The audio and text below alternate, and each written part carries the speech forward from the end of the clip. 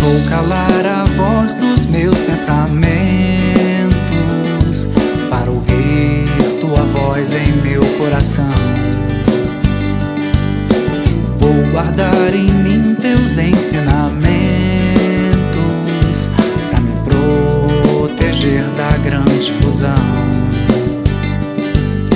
Valores que não valem nada, bens que não trazem bem a ninguém, inimigos na mesma casa, nos lares que montamos também.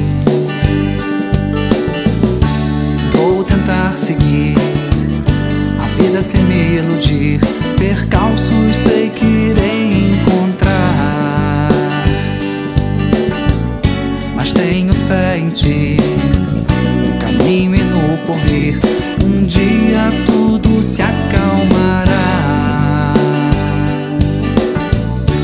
Proteção pro viver é nada temer, confiando na estrada que nos leva a vencer, por amar e viver tua verdade ensinada.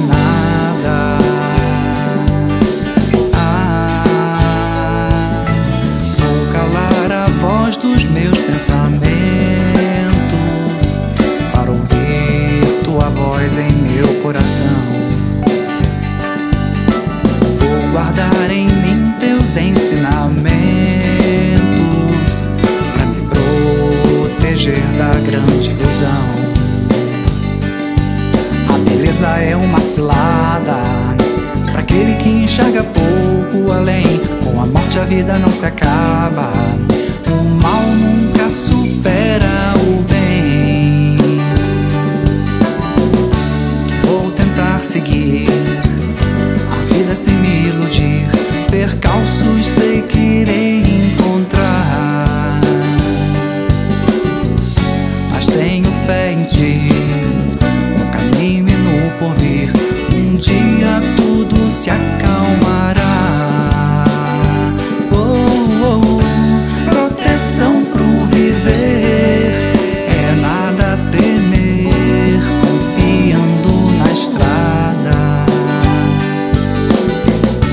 que nos leva a vencer, por amar e viver tua verdade ensinada.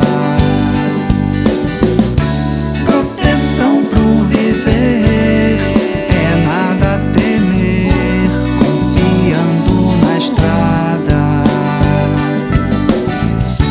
que nos leva a vencer, por amar e viver a verdade dourada.